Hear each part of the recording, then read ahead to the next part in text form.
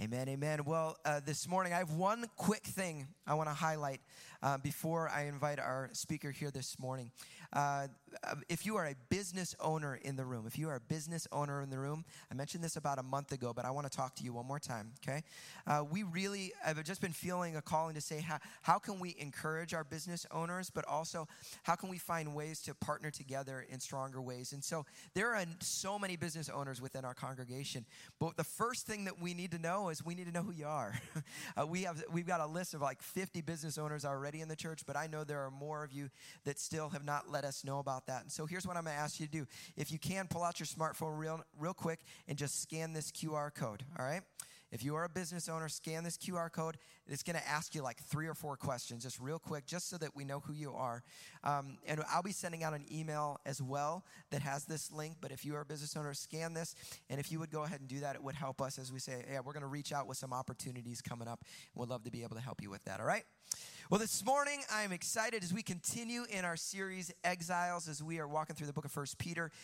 This morning, we have our very own Dan Juul, who is going to be sharing with us. So can you give it up for Pastor Dan Juul? Well, good morning, church. How is everybody doing today? I hope that you are having an excellent Sunday. And Sunday is my favorite day because Sunday is the day that we get to live in our created purpose and worship the Almighty God that forever changes our life. And so I love Sunday, and I'm so thankful to Pastor Greg and Pastor Amber for allowing me the opportunity to communicate with my church family. My wife, Pastor Amanda, and I have had the privilege to serve this community for almost 3 years now, and we are so grateful and so blessed by so many of the relationships that we've developed here, and it's just, you guys are a blessing to us, and so thank you for building into this community and to building into other people. And today, as Pastor Greg mentioned, I get to continue in our Exiles series, and today we get to continue to ask the question that Pastor Greg has asked every single week. What does it look like to live for Jesus in a world that is often hostile towards faith? And what I know is that that question was relevant in the context in which we will read, but it is also relevant in the context in which we live. Because today the world continues to come against faith. It continues to come against the truth and the reality of Jesus and the resurrection. And to live for Jesus in today's world comes with the cost of increasing persecution. And our world is going that direction. And so we need to ask the question of ourselves, what does it look like to live for Jesus in today's world that is persecuting Christians? And so we will continue to dive into that question and continue as we study 1 Peter. And today we are going to be in 1 Peter chapter 4. If you have your Bibles, please open to chapter 4, starting in verse 12. Before I read our text for you, I want to cover our context first. Our context for this text was a letter that was written by Peter to a people group in Asia Minor who were facing persecution, both social and state persecution. And the persecution that they were facing was slanderous rumors. They were being exiled and ostracized from their communities. They were being excommunicated. And to follow Jesus meant that you would probably have to lay down everything that you had in your life to be committed to Jesus. And the people that Peter wrote to were suffering. They were facing pain. They were facing persecution. They were weary. They were tired.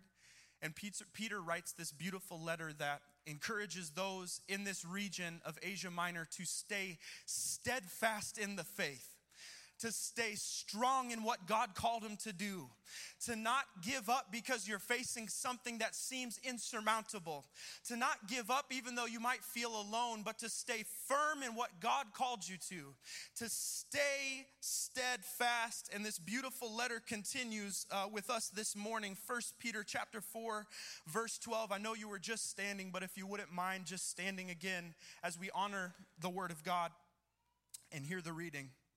It says this, dear friends, do not be surprised at the fiery ordeal which comes on you. That word ordeal is more commonly translated to trial, the fiery trial that has come on you to test you, as though something strange were happening to you. But rejoice in as much as you participate in the sufferings of Christ, as much as you join in the sufferings of Christ, as much as you join Christ, as Christ suffered, we suffer, so that you may be overjoyed when his glory is revealed. If you are insulted because of the name of Christ, you are blessed. What a strange blessing. For the Spirit of glory and of God rests on you.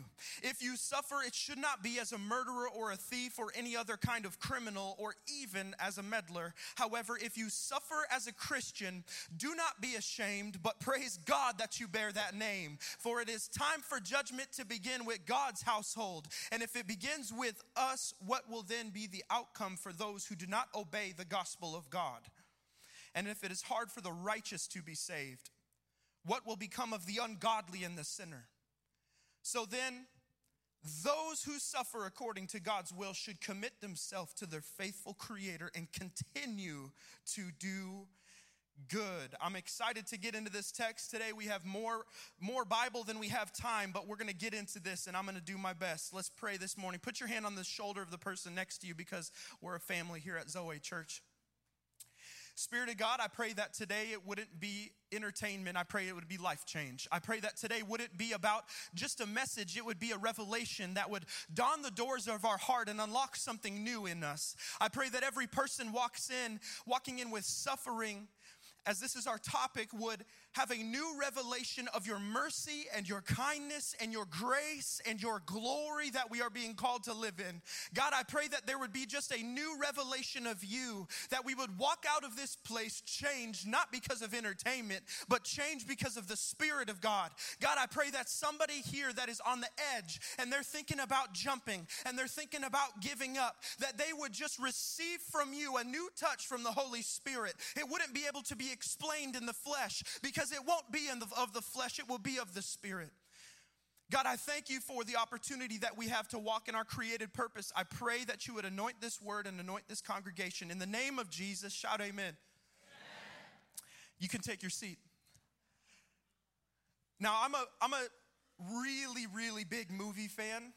Anybody here really like movies? Now, I'm more of a movie fan as a dad, and here's why. Because it gives me the opportunity and the ability to not think about the poopy diaper that I have to go change. And it takes me out of my current context, and it places me in another life and another story, watching a director paint this beautiful masterpiece of narrative and story arc and character arc that all comes together to tell the story that you're viewing. And it takes you out of your current reality. And that's the reason why I really love movies, but especially as a dad, I double love movies. And I was watching a superhero movie, and what I noticed in this movie as they were developing the story arc of both the hero and the villain was I noticed about halfway through the movie that the hero and the villain were almost the same. They both experienced a traumatic backstory. They both had their parents brutally murdered. They both experienced significant trauma and pain. And they were left in the foster care system wondering what their life would look like in the future, feeling the weight of suffering and the weight of pain. And what I realized about halfway through the movie was the only difference between the hero and the villain in the story was how they responded to their pain. It wasn't that one had it easy and the other one had it good.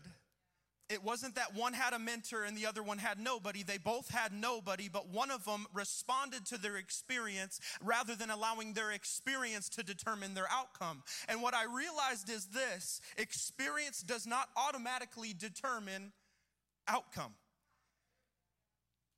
One person can have a bad experience and have a good outcome, and another can have a good experience and have a bad outcome.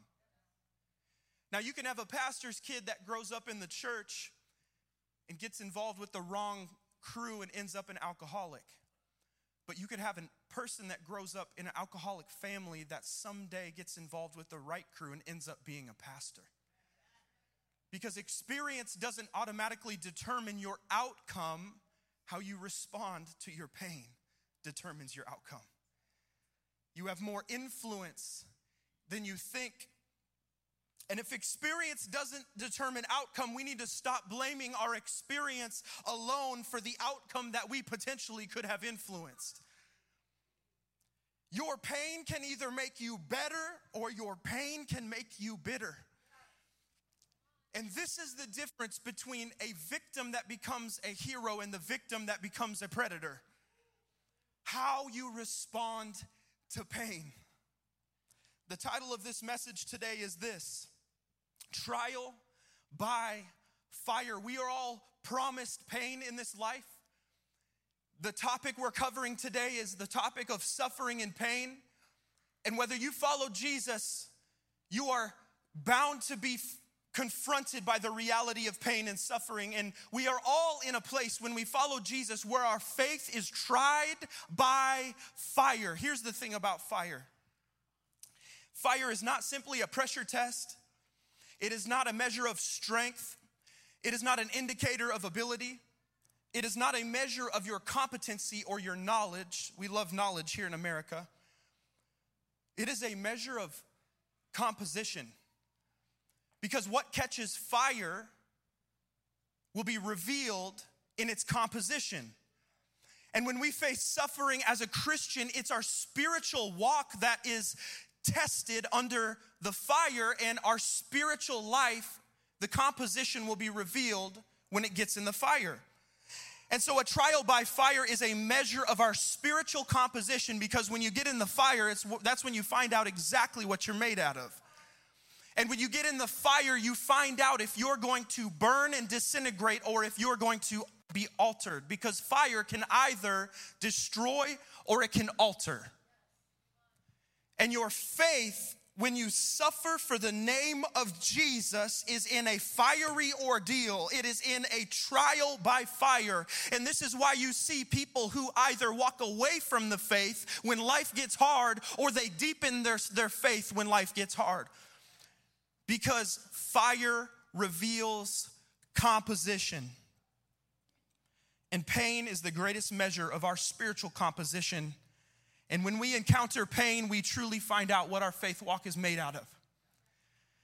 Point number one this morning is this, and this is a painful reality, but it's this: pain is not the exception to faith, it is a reality of faith.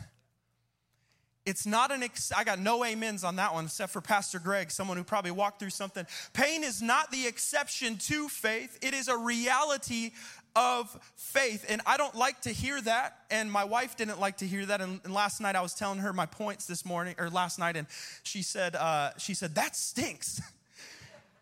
I was like, maybe I should write a different point that makes you feel happy, but I'm more committed to telling you the truth than telling you something that's going to make you happy. And too many people are bought into this false gospel ideology that convinces us that we are following Jesus to make our life better, and that things in our life are going to get better and easier. And when we follow Jesus, our pain will subside and the suffering will cease, and that we will get the car of our dreams and the house of our dreams, and someday we will walk into our dreams. But the reality is that is a false gospel narrative that leads people into this concept called deconstruction, because when they walk into a trial and when they walk into a fire, they don't have the wherewithal to understand that that is where God is calling them to be, because it's in the trial by fire that God develops us.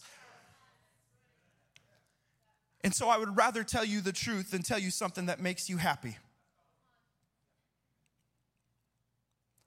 The gospel is about walking in purpose here, walking in the kingdom here on earth, so that we can walk into the kingdom someday face to face with a Jesus that died for us. It is not about making life better, although I wish it would, because life is kind of hard sometimes. It is about eternity. And that's the gospel I hope to preach today as we continue.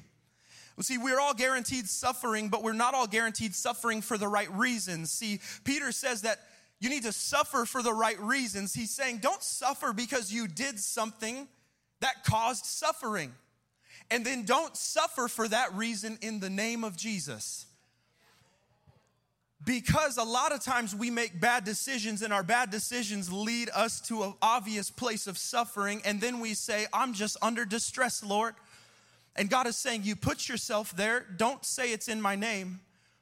Because if you suffer because of a bad decision that you have made, you are actually suffering in the name of yourself. And so suffer for the right reasons. And if you do suffer for the right reasons, if you do suffer because you are staying committed in your faith, and if you do suffer because you are staying faithful to the Jesus that has called you by name, then he says rejoice, because you will participate in the glory that will be revealed someday. And earlier in 1 Peter it said that you will walk into your eternal inheritance, and that God has a plan for your life. And he says if you're suffering for the name of Jesus, you can rejoice, because I know people who suffer for the name of Jesus. They lost their job because they wouldn't give in to the false ideology that undermined the message of the gospel, and they are suffering because their family has excommunicated them because they're not going to give in to an anti-gospel ideology, and they're suffering because their friends had said, bro, I don't know why you believe in that stuff, and then you had to draw a line in the sand saying, I'm not going to participate in what's going to destroy me someday. I'm going to participate in what God has called me to. And so if you are suffering in the name of Jesus, rejoice, because you have the Spirit of God and the Spirit of glory on you, and someday you're going to walk into an inheritance that God has set before you. Stand strong. Don't give up.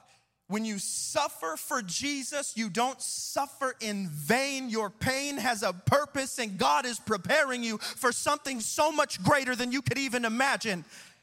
Stay steadfast in what God's called you to do, and let your pain develop purpose within you. Now, all throughout the Bible, God communicates this illustration of refining to the authors of the Bible.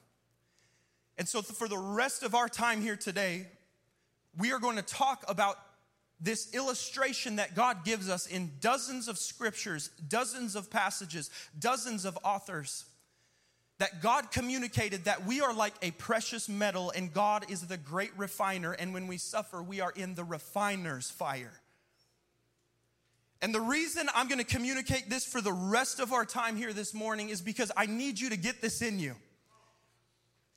Because this is not head knowledge. In America, we love head knowledge, and we think that gaining knowledge is what saves us, but knowledge doesn't save you. A revelation of God's grace is what saves you. And I need you to get this in you, because if you're not suffering right now, there's going to be a time when you are suffering. And there's going to be a time when you're feeling the weight and the pressure. And there's going to be a time when you're in the fire and you're thinking, well, how can I be here? Why am I here? I should not be here. But God is saying, I have a reason for that. I have a purpose for it.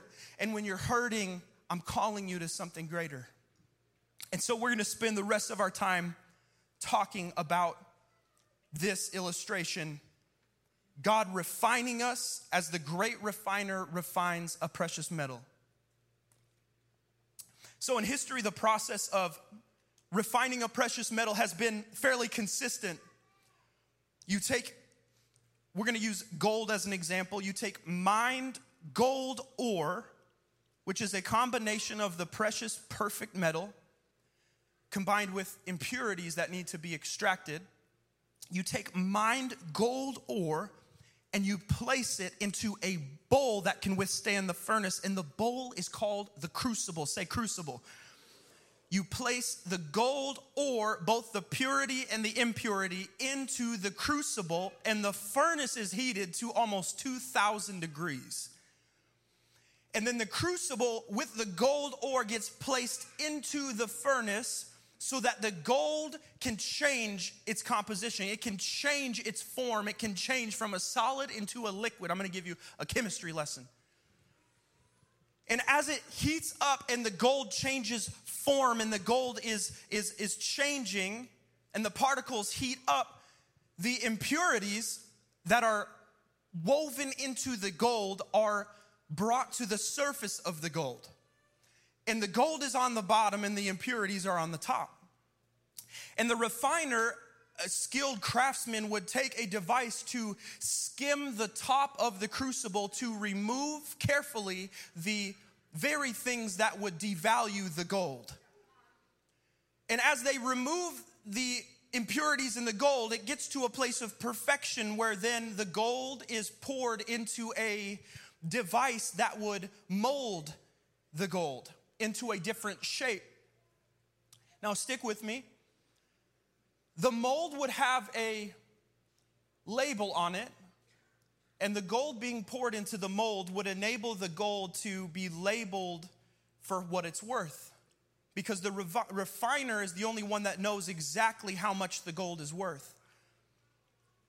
And on that label would also be the brand and the name of the refiner, so anybody who looked at that gold would know exactly whose gold that was and who did the refining work. And the gold is then perfected. And it has reached its full potential, and the gold always has to reach its full potential, but the gold first had to be trialed by fire to reach its potential. And God designs us like a precious metal. God designs us like gold that was made perfect, but sin entered the world, and we are then devalued like a gold ore, walking around dirty and virtually unrecognizable. And those who call themselves Christians who are submitted to God but not actually submitting to the process of refining walk around like a gold ore, pretending that they're claiming a value that they actually don't have, because they have not submitted to the refiner's process of refining the impurities out of us. This is the process of sanctification that God calls each and every one of us to. And so when the world sees Christians who have not submitted to God's authority, the world sees evidence of what could be that obviously is not. And we run the risk of walking around like dirty gold ore, unrecognizable to God's original design, and the people outside of the walls of the church say that's a bunch of hypocrites in the church. Because we are claiming something that we actually have not submitted to. And God is not calling you to just say that you follow Christ and stay in the gold mine. He's calling you to the process that He has strategically designed to purify us and change us from the inside out. I don't want to be authentic to what I came here with. I want to be authentic to what God's calling me to be. I want to be authentic to what Jesus is setting before me. And as a Christian, we must submit to the process of sanctification and the process of being skimmed of our impurities, because the impurities can't actually come to the surface and be removed unless we're actually in the fire. And precious metal is devalued by the impurities that are hidden within it. And so the substance that ultimately devalues the gold is already interwoven within the gold. So what's causing the gold to not reach its full potential is already inside of the gold. And that's why we're not all good and we're not all bad. I got parts of me that are good and I got parts of me that are bad. I got parts of me that I wish I didn't have and parts of me that I'm glad I do have. And that's why you can walk into church with your Sunday best. You got the hair looking good. You got the new kicks on. You got the new outfit. You look really nice and you got your Sunday best, but you and your husband were screaming curse words at each other last night. Because you want to reveal just the parts to people that you want them to see and not the parts you don't want them to see. And this is why we can put a mask on to control and to manipulate people's perspective of us and their perception of us, all to control what they see, claiming a value that we don't actually have. And this is also why mama, when they go to family photos, mama always got to be on the left side of the family photo. Because you got your good side and you got your bad side. And don't you start pretending like you don't know what I'm talking about. Mama's gonna pop the leg, get the angle just right. Don't pretend like you don't know about that. And the thing is, the guys are laughing, but your wife took a picture of you at the pool the other week and you stayed fully sucked in. Because you got parts of you that aren't all bad. And you got parts of you that are pretty bad. And you only want people to see the good part of you. And so we manipulate people's perspective of us to claim a value that we don't see in ourselves, that God has inherently interwoven within us. And while there are things that we hide that are inconsequential, there are also things that are consequential that are beneath the surface. Impurities and trauma and pain and suffering. When you were a child, you were abused by your dad, and you don't know if you're ever going to have a good relationship with a father figure again. Beneath the surface. And when you were sexually abused, you don't know if you're ever going to be able to have a healthy relationship ever again with people of that gender. And when you were abandoned and left in the foster care system to be adopted, you thought, am I ever going to belong in an earth where my parents didn't want me? And you walk around wondering if your parents' divorce will ever lead you into a divorce of your own. Wondering, can I make it through this thing? Can I stay committed when my parents couldn't?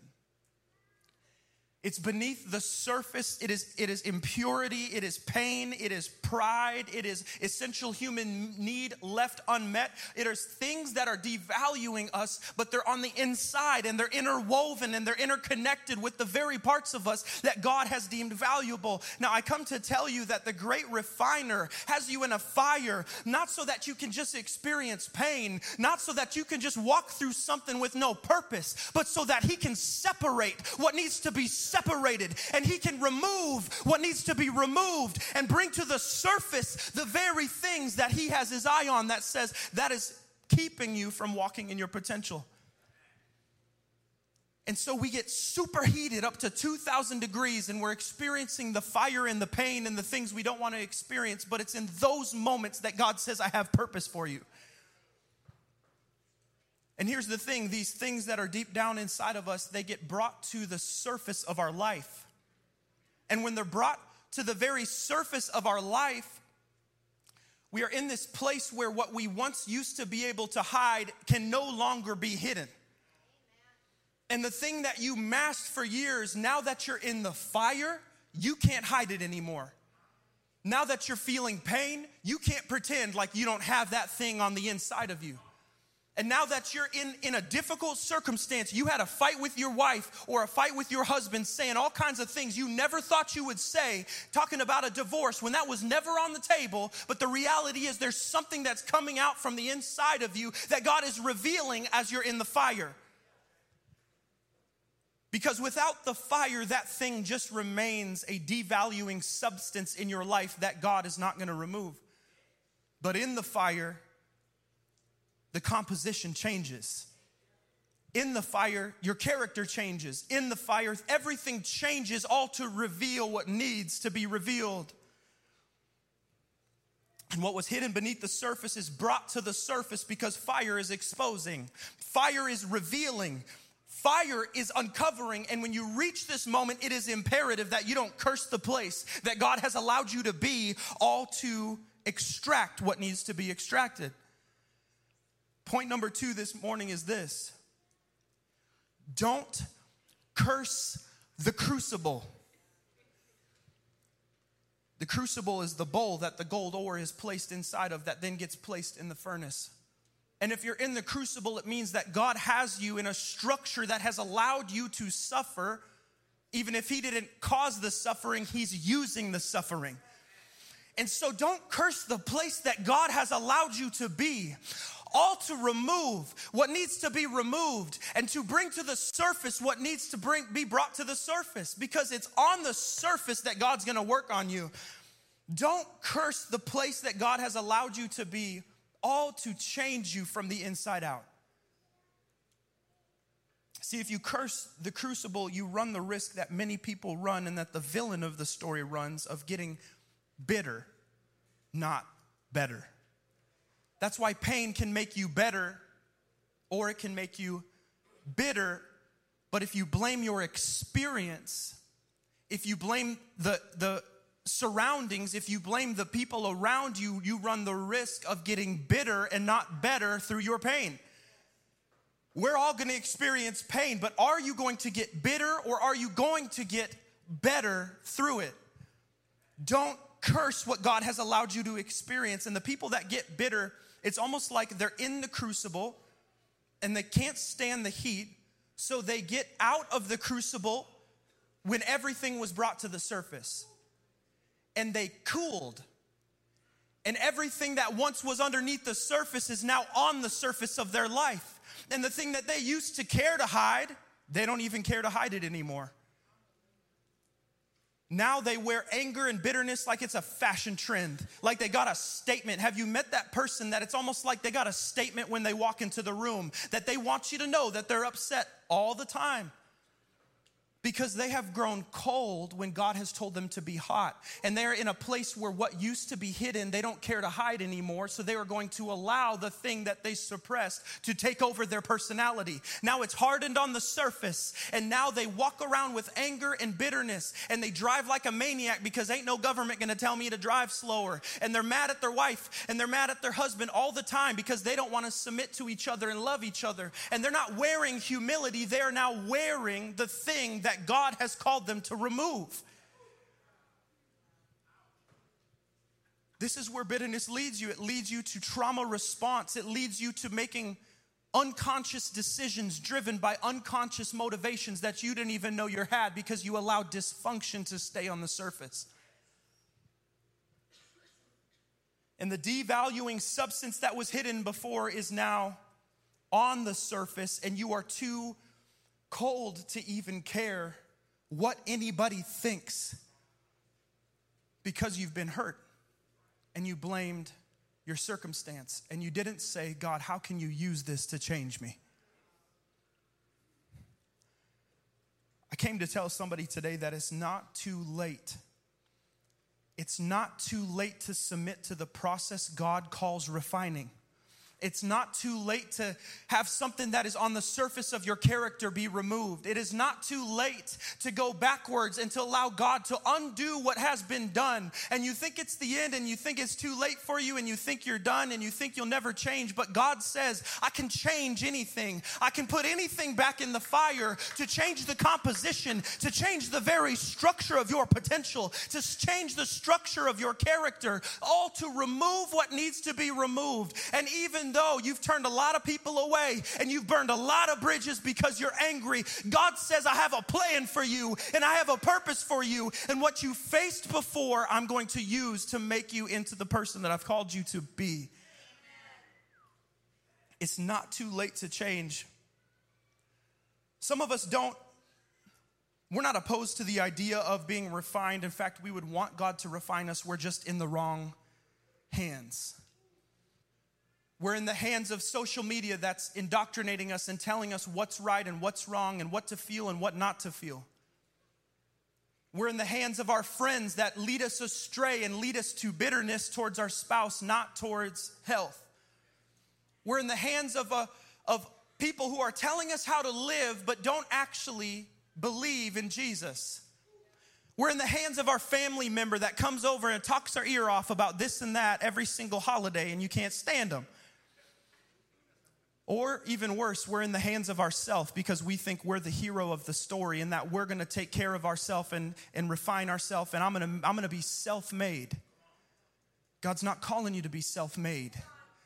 God's calling you to be refined by the great refiner, and you need to get into the hands of the refiner that can do the work that nobody else can do. Because you can let your pain make you bitter, or you can let your pain make you better, but the only way it's going to make you better is if you submit to the hands of the refiner, the expert at making you better, the expert at healing you and restoring you and calling you back to a place of health. You need to get into the right hands, because in the right hands, what was once beneath the surface now gets brought to the surface. And in the right hands, what's on the surface gets carefully skimmed and carefully removed and carefully extracted, so that you can, when people look at you, they can see that is a precious metal. Why can't I be like that? What do I got to do to look like that? Jesus have given Christians an identity to stand out, not to sit back and hide in the four walls of the church. But you have to let God refine you to get there. Or you look like everybody else in the world. And we got nothing to talk about, because if God can't change me, no one's going to believe he can change them.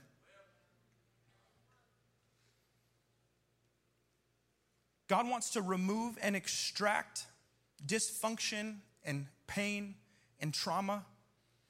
And it stinks, as my wife said, because it hurts, because there's nothing comfortable about it, because it requires you to look in the mirror and see the elements in your personality that actually do need to change. You don't come to Jesus and not change. You come to Jesus and everything changes.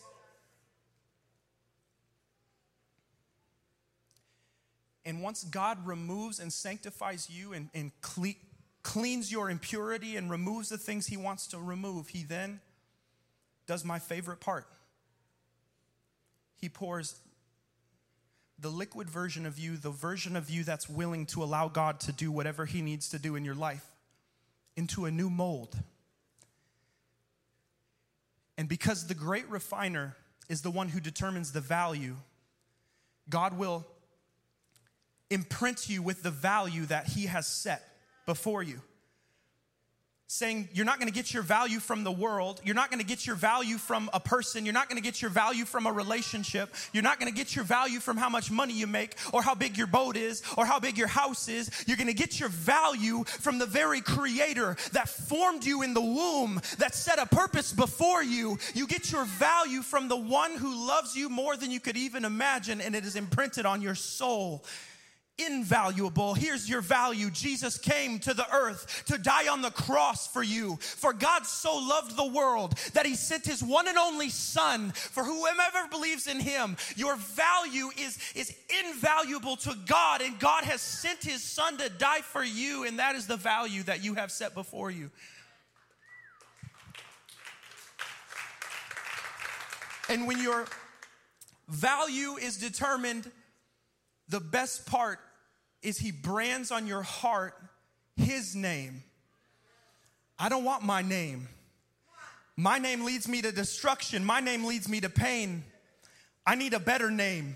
I need a name that's going to change me. I need a name that's going to have a path towards purpose. And he brands on your heart the name of Jesus. The band can come up. And when Jesus brands your heart, he lets everybody else know by the way that you live who did the refining work on the inside. It wasn't you, it's not your name, it's God's name. It never was me in the first place. It always was Jesus. It always was Jesus. It was never me that led me to a place of success that meant anything. My only purpose comes from my heavenly creator that has put his name on my heart. But he can only do it if you allow him to work through your pain and work through your suffering. The main idea is this: you are not alone in the fire. You are not alone in the fire. You are not alone in the furnace. You are not alone even when you feel alone, even when things get difficult, even when things get painful. You are not alone in the fire. There is another in the fire with you. And in fact, even though you're not in control and you don't feel like you can control your situation, the great refiner says you are simply in my tool of refining. You are simply in the place that I've allowed you to be so I can construct a version of you that serves me better, that glorifies me better. You are not alone in the fire. There is a Jesus living and breathing that lives within us, that is with us in every single moment when we feel alone. And Peter says, rejoice. Rejoice when you suffer for the name of Jesus, because God's glory is on you. His presence is on you. 8 weeks ago, I preached a message up here titled Unshakable Joy. And I knew I was risking God teaching me something about that in my own life before I preached it, but I preached it anyways. And I remember preaching it thinking, can I do that at all times? Can I have unshakable joy in the face of a trial that seems insurmountable? 3 days after I preached that message, my wife gave birth to our beautiful baby boy, baby Judah. He is a Krispy Kreme. He is round. and chunky. And when the wind blows, his neck just blows in the folds in the wind. And you know what's amazing about this moment is, in my sermon, I talked about the irony of experiencing great joy and great suffering simultaneously. I don't know if I preached it for anybody but myself, but I guess I needed to hear it because right after we gave birth to our baby boy, my wife was rushed off into the OR with a catastrophic bleed. And I sat in a room for 4 hours, a dark room in the middle of the night alone, texting a couple people, trying to get my dad on the phone, looking at my baby boy, just feeling so alone, just feeling like, am I a single dad? Because I saw the look on the doctor's face, and I know that this is significant. Am I watching my life collapse in front of my eyes right now? But I still had great joy because I'm sitting there looking at my sweet baby boy. And I felt so alone. But what I came here to tell you today is that you're not alone in the fire. You're not alone in the fire. In the moment when you feel like you can't continue, you are not alone in the fire. You're not alone when you think you can't stand up tall and stand up strong for Jesus. You are not alone when you feel like you cannot move forward. You are not alone when you feel like the pain is insurmountable and your knees are buckling under the weight of excruciating pain and question, what if this? What if that? You are not alone in the fire. You are in the fire, but God is doing a work on the inside of you to change you for your eternity, because somebody needs to hear your testimony of how you came through pain. And you need to understand, in the fire is God building your testimony one block at a time. And I sat there in the room reviewing my stinking sermon that I preached, thinking, I don't know if I can live this out right now. And it's like the presence of God came on me, holding my baby boy. And I remember just singing, Amazing Grace, how sweet the sound that saved a wretch like me. As I look at my boy and I have questions in my mind, I knew in the worst moment of my life, in the worst fear of my life, that I was not alone in the fire. And I'm coming to tell somebody who's in the fire right now that God has not left you alone, that He has you there for a reason, and He has you there for a purpose. And maybe you have never even submitted your life to Him fully. And maybe you have been in church, but you have not made a decision to say, I gotta live for Jesus. God, if I'm in the fire, I'm in the fire for you. God, if I'm not, I'm still for you. No matter what comes, I'm still living for you. And you have not made that decision. And God is tugging on your heart. Or you are the prodigal son who left the father, and God is calling you back home, and you are sitting there and you know it deep down inside, and you know that that's you. God is saying, I've never left you alone. I have a purpose for your pain, and I'm calling you to make a decision to follow me. And so, church, here's what I want to do. I want you to close your eyes, and I want to talk to two people, the two groups. The group that needs to make a decision to follow Jesus for the first time. And you know that you're being called to a higher level of boldness. You know that you're being called to a higher level of purpose. And you are sitting there knowing that God is tugging on your heartstrings. And the group that is needing to make a decision to come back to the Father, I want to give you an opportunity to step out in what God's calling you to do.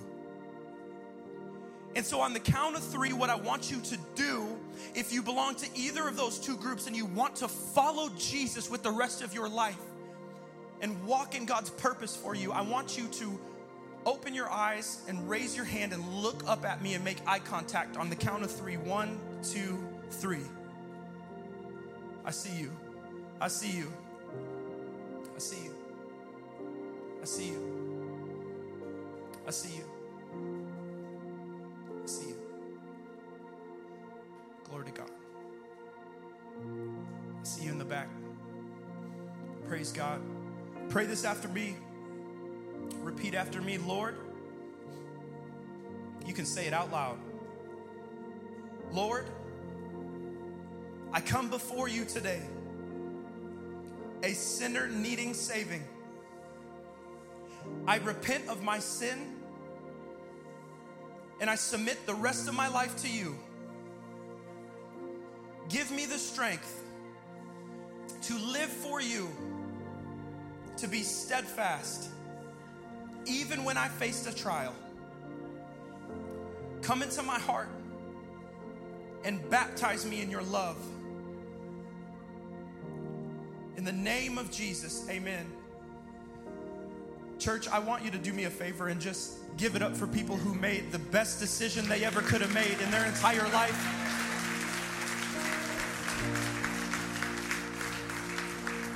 From this day on, it doesn't need to stay the same. It doesn't need to be how it was in the past. From this day on, you can make a decision to know that Jesus is with me even when I'm facing pain. And so I'm going to tell you right now, there's a couple ways that you can move forward. One, I think we might have a QR code that you can scan on the screen.